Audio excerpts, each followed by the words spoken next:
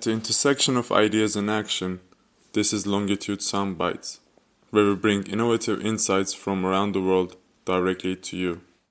I am Longitude Fellow Emil Lisse from New York University, Shanghai, and today I'll be presenting a soundbite by Jason Harris, founder of IT Openly, and he'll be speaking to us about resilience and how to quantify it in the workplace.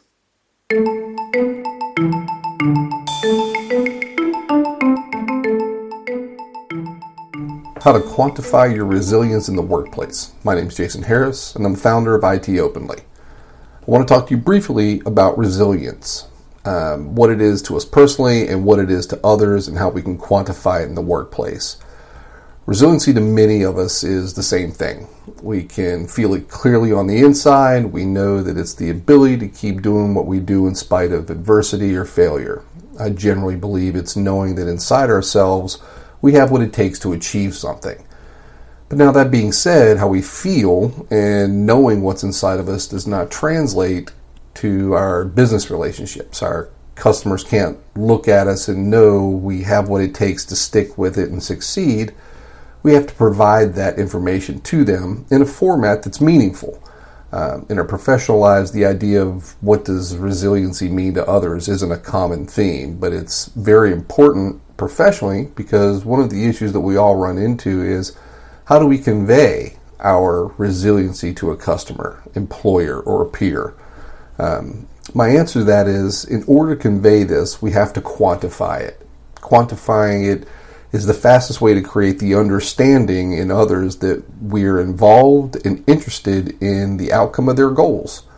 So how do we do this? How do we quantify? There are lots of answers, and the answers can vary from project to project, but here are 3 basics that can give you a specific measure for your resiliency in the workplace. First is versioning. Any document or process that you're revising for yourself or a client should have versioning in it. This gives a linear and quantitative number to our efforts on any particular project. Capturing how many times we've worked on a single thing and generated new iterations is critical to showcasing our value and longevity.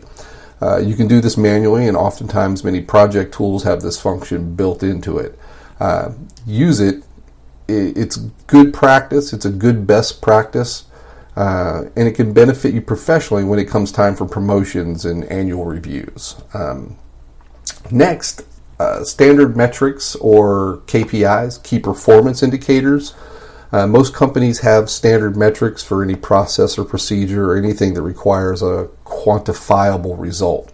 An example would be if you're in a call center, they have average handle time, which is the time to complete a phone call with a customer from beginning to end, and that's how they gauge individual and departmental success.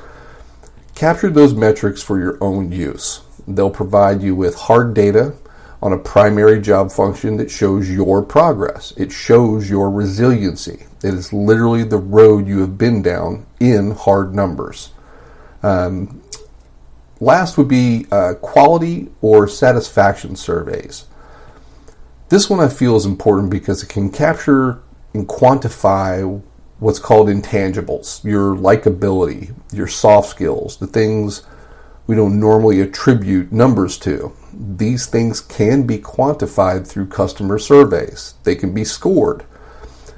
Whether you define or build your own on a site like SurveyMonkey, or if your employer already has a survey in place, be sure to capture that data. It too is hard data, and it tells your story of where you are and where you were, and then also showcasing where you're going.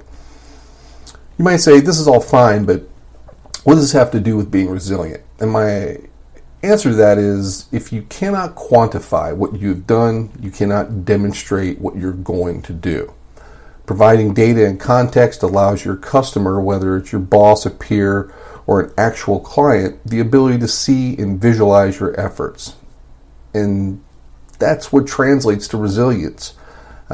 Providing them the impression of who you are and what you are capable of in numbers. If you do not quantify your efforts, you can't quantify your resiliency. It's all just hearsay.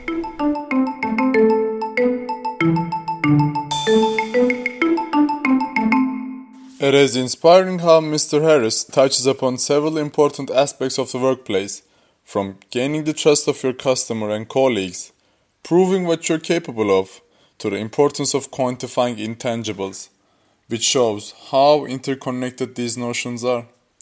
I completely agree with Mr. Harris. In my personal experience, I found the same principles apply to sports, and especially basketball for me.